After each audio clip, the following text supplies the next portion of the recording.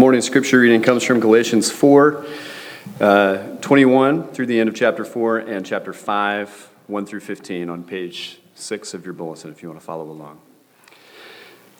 Tell me, you who want to be under the law, are you not aware of what the law says? For it is written that Abraham had two sons, one by the slave woman and the other by the free woman. His son by the slave woman was born according to the flesh, but his son by the free woman was born as the result of a divine promise. These things are being taken figuratively. The women represent two covenants. One covenant is from Mount Sinai and bears children who are to be slaves. This is Hagar.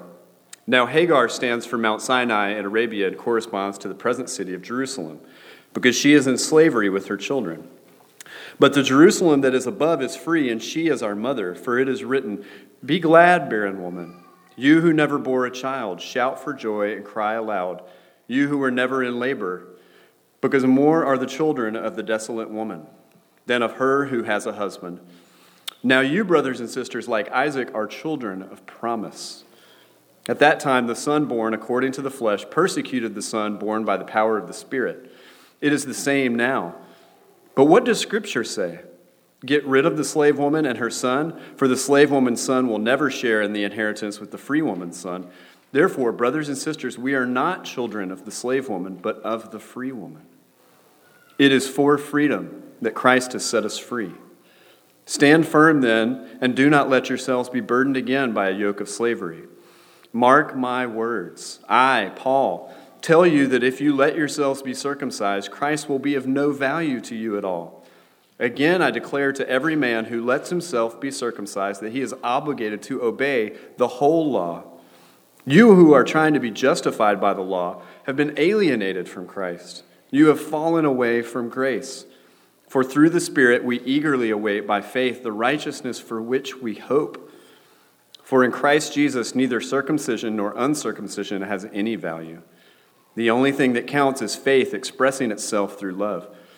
You were running a good race. Who cut in on you to keep you from obeying the truth? That kind of persuasion does not come from the one who calls you. A little yeast works through the whole batch of dough. I am confident in the Lord that you will take no other view. The one who is throwing you into confusion, whoever that may be, will have to pay the penalty. Brothers and sisters, if I am still preaching circumcision, why am I still being persecuted? In that case, the offense of the cross has been abolished. As for those agitators, I wish they would go the whole way and emasculate themselves. You, my brothers and sisters, were called to be free. But do not use your freedom to indulge the flesh. Rather, serve one another humbly in love. For the entire law is fulfilled in keeping this one command: love your neighbor as yourself. If you bite and devour each other, watch out, or you will be destroyed by each other. This is the word of the Lord. It's a long reading, but my remarks will be brief. A brief sermon coming up, even though this passage has a fair bit of complexity in it that you heard. Maybe your eyes or ears glazed over. There's a lot going on in this passage, but in fact, the heart of it, the main point of it, actually is quite simple. And that simplicity is what we will focus on just for a few minutes. But first, let's pray and ask for God's help. Even in this short time, Lord, having already had our hearts encouraged by the testimony of our sister Muna, I pray now that you would continue to pour out your Spirit with fresh encouragement from your word. Let the gospel of grace strengthen our hearts and give us new hope. We really need you, so please come near to us. We pray in Jesus' name. Amen. Tomorrow, as you know, is Veterans Day, and so it's actually an appropriate time for us as a community to thank military servicemen and servicewomen and their families in our congregation. We thank you for your service. In fact, the Bible often, you may know, points to soldiers as examples of courage, discipline, of diligence and training, of loyalty, and of course of sacrifice.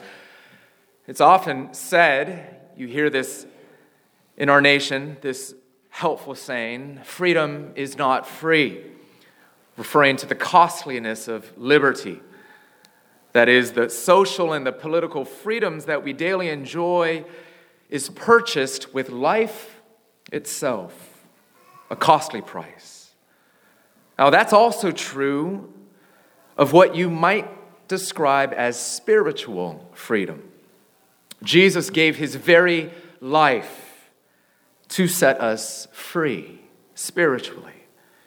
And it's this latter kind of freedom that's the focus of our passage today. We hear it loud and clear in chapter 5, verse 1, in the middle of the reading there. It is for freedom that Christ has set us free. Even in that hard to understand first section of the reading, from chapter 4, verse 21 at the top through verse 31, freedom there also is the theme. In that section, Paul's looking back to the book of Genesis, chapters 16 and 17 and 21, and he recalls that Abraham had two sons who were born of two different women. Ishmael was born of Hagar, who was a slave and a concubine of his. Isaac was born of Sarah. She was Abraham's wife and a free woman. Paul explains in verse 24 there that he's using these stories figuratively, sort of as an allegory.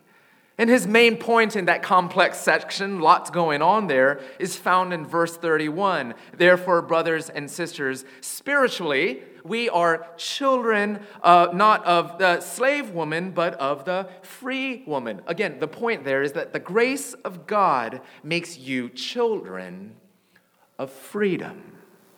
Paul repeats it again in the final section of this passage in chapter 5, verse 13, towards the end. You, my brothers and sisters, were called to be free. Christianity, friends, is an invitation to freedom. As author Brennan Manning once put it, freedom is the cornerstone of Christianity. It lies at the heart of the Christian gospel and should be at the heart of the Christian experience of Christ. Now, let's be real. That might sound like a surprise to some of us. I've shared in the past about how in college, for me personally, one of the spiritual turning points for me was when I started to notice out among some of my Christian friends that they had something that I just knew I didn't have. One, it was joy. Two, it was freedom. A freedom in their spirit. Well, how about you? Do you got it? This freedom? Does freedom describe your experience of Christ if you have embraced him? Or if you're not a Christian, is spiritual freedom what you can say you have seen in other Christians? Or perhaps when Christians have told you about their faith, maybe even extending it to you, have they offered you freedom? Because this is what lies at the heart of the gospel. It is for freedom that Christ has set us free. Steve Brown, a Christian author and radio host, once said this, I think intentionally, provocatively: you ought to live your life, if you're a Christian, with such freedom and joy that uptight Christians will doubt your salvation. The good news, he writes, is that Christ frees us from the need to obnoxiously focus on our goodness, our commitment, our correctness. Religion has made us obsessive, almost beyond endurance, but Jesus invited us to a dance. Dear friends, are you ready to dance? Is there dancing in your hearts? Because Christ has set you free. Christ sets you free from debilitating guilt and shame. That deep feeling of shame that you might have, that you are blemished, even filthy, because of your flaws, because of who you are. Yet the gospel promises that Jesus cleanses you, brings you before God his Father, unblemished and clothed in his beauty. You are beautiful in Christ. You are free.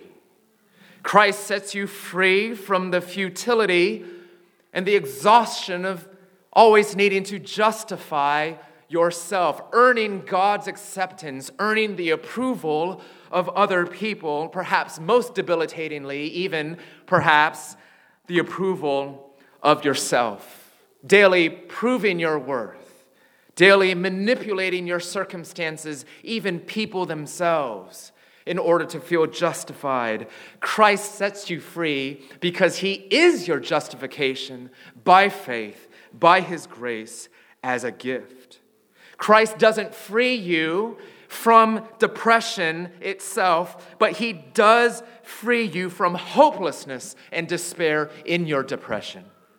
Christ doesn't free you from pain, but he does free you from meaninglessness in your pain. He frees you also from being defined by your pain. Christ sets you free. Christ sets you free from the tyranny of sin. You know, because he gives you spiritual power, don't you know, finally and fully to be able to say no to sin, to say no to selfishness, to say no to ungodliness. Christ sets you free from the paralysis of having to control or feeling like you need to control even the uncontrollable. Neurotically having to protect yourself from harm. Having to neurotically provide for yourself, make life work for yourself. Christ sets you free because he's given you now a heavenly Father, and that's his job. To provide for you, to protect you, to care for you, to give you everything you need, which is precisely what he's promised to you in Christ. He's given you everything you need, and that is freeing indeed. Christ sets you free from the fear of judgment and condemnation. Because in the gospel, judgment day in the future was moved to the past. So that 2,000 years ago on the cross, Jesus already got the judgment that you and I deserve. You're free indeed.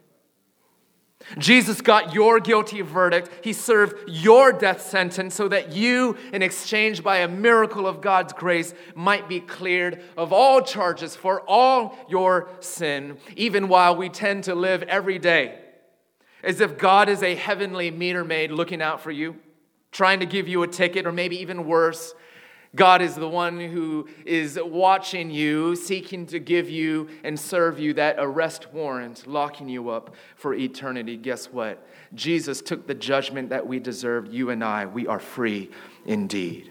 Christ sets you free from the fear of death. Because according to Hebrews 2:14, more than we want to admit, we all our lives are enslaved by the fear of death, of aging, of illness, of loss, of death. But Jesus, in dying and rising, defeated death and therefore gives you and me power over death, even giving us eternal life. Christ sets you free from the fear of future disappointment and devastation. As friend and brother of this congregation, Scott Sauls, once wrote, if your hope is anchored in Jesus, the worst case future scenario, the worst case scenario for you and your future is resurrection and everlasting life. Gives you new hope, freedom to live like this, freedom from pretending.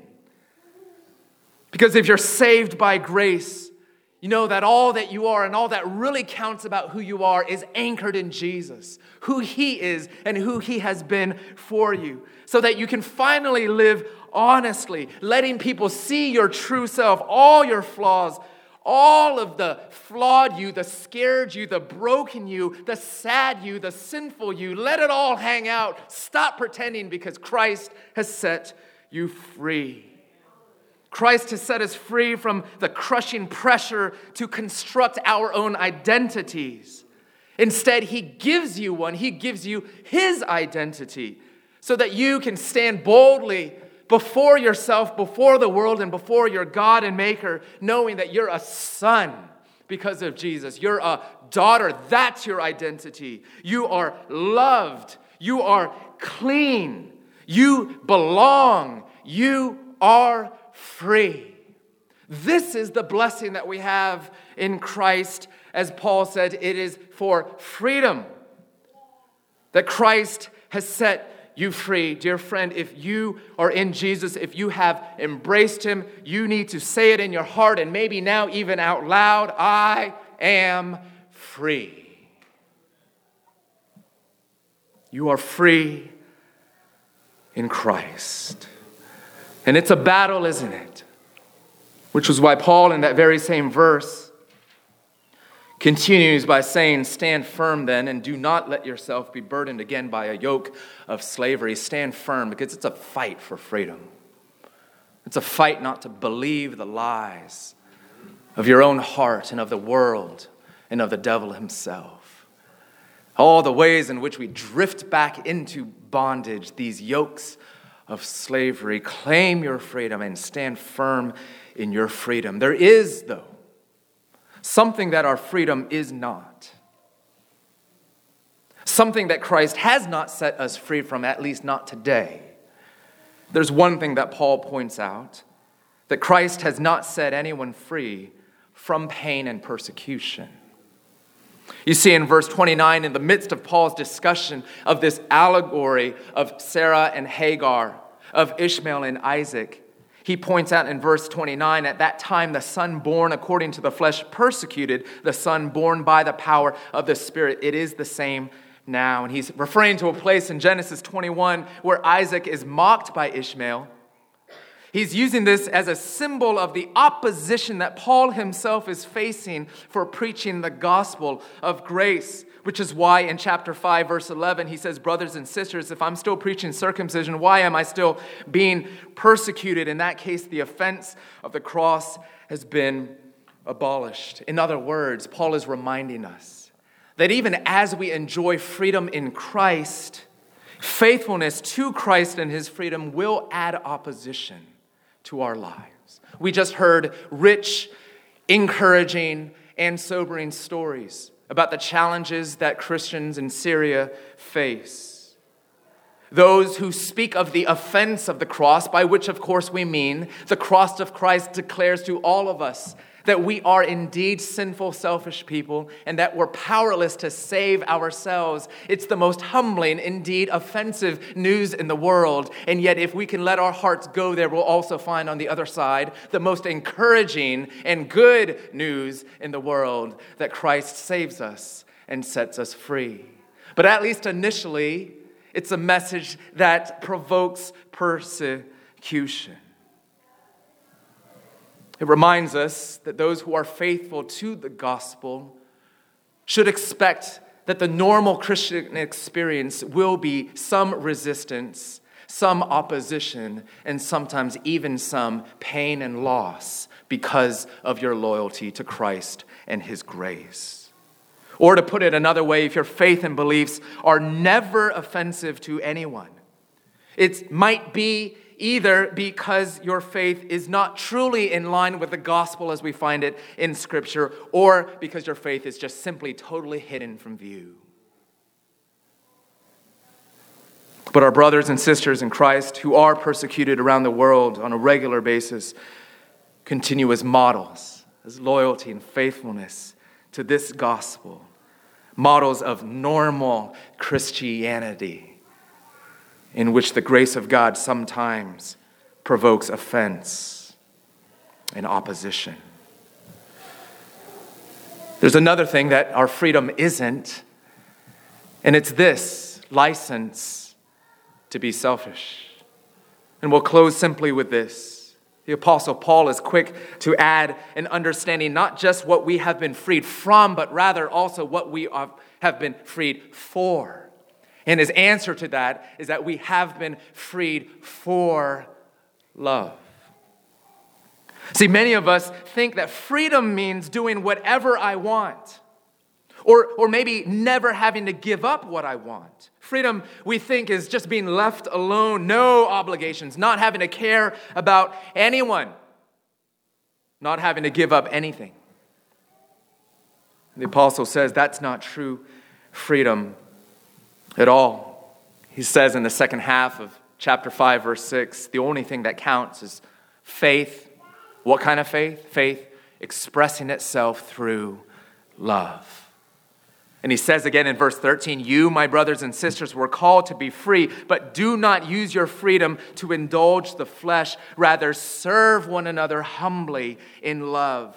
For the entire law is fulfilled in keeping this one command: love your neighbor as yourself. Christ calls us in our freedom to use all that energy that used to be devoted to drawing attention to yourself, to push out and draw attention to other people. All that energy that you used to use to meet your own needs, now to use that energy and dispose it towards the meeting of other people's needs. Using all that energy that used to be wrapped up in making life work for you, now being devoted to making life work for others, for their good. Don't you see? Your freedom is meant to be spent in love of friend, neighbor, and even enemy. As a commentator, John Stott, put it, Christian freedom is freedom from sin, not freedom to sin. It is an unrestricted liberty to approach God as his children, not an unrestricted freedom to wallow in our selfishness. In other words, a growing gospel faith, a growing claiming of this freedom of Christ that we just talked about, should produce in us a growing interest in the people around you. In other words, how do you know that you really believe and live in line with the freedom that we just have been talking about? You love more. You serve more. You lay down your life for others. It's not about passing a quiz. Do you believe you're free? Yes, check, check, check. No, it's not about what you believe in your head, but rather how you expend from your heart a life of love that you've received from Christ and now are giving and offering to others. In fact, this word here, serve one another humbly in love,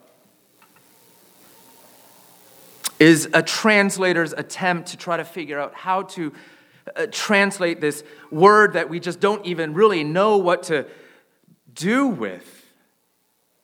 Because there's no humbly actually in the original language per se. The word there actually is a derivative of the word slave. Make yourself a slave unto others in your service to them. It makes us nervous. We don't know exactly what to do with this. And yet we understand that the true love that God calls us to is the love of the cross. To really lay down your life and give yourself. Not just when it's convenient, but when it's costly. Not just when you can, but humanly speaking, when you feel like you really can't. Not when you have time, but when you don't have time. Not when you have fullness of energy, but even when you don't have energy, which is alone possible when you plug your heart into the eternal and infinite love of Christ himself for you.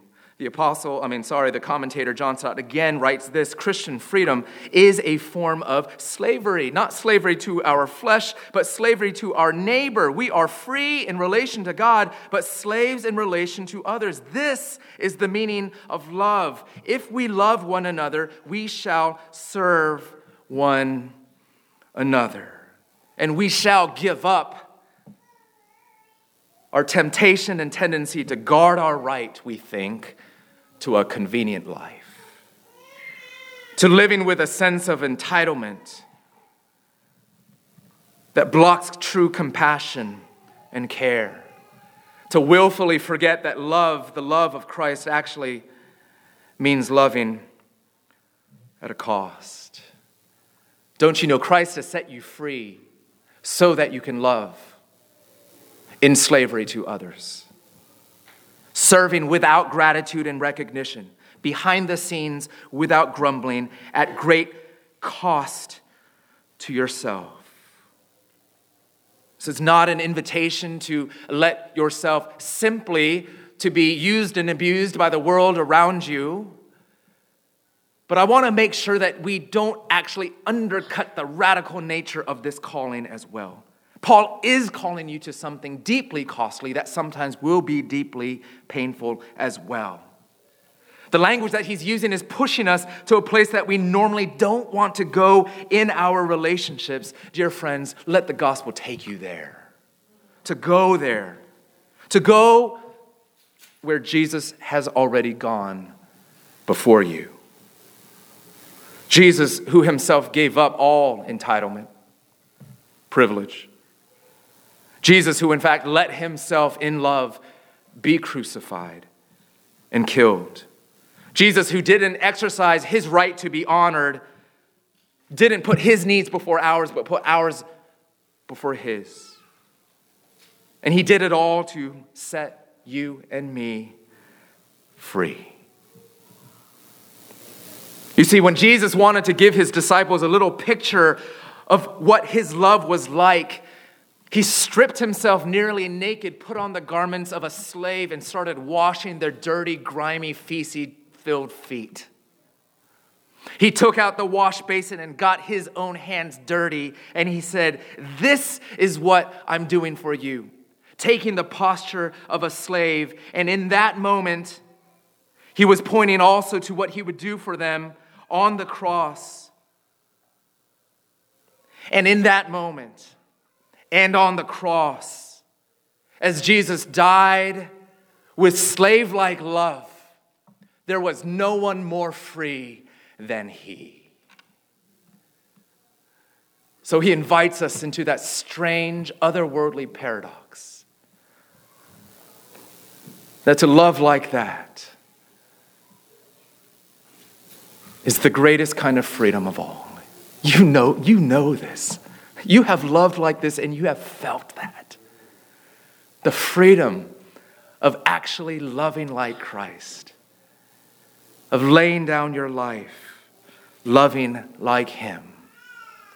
Don't you want to be free from sin and selfish and your heart's slavery? Beloved, Jesus gives it to us. It's for freedom that Christ has set us free. But he frees us from, and he frees us to love.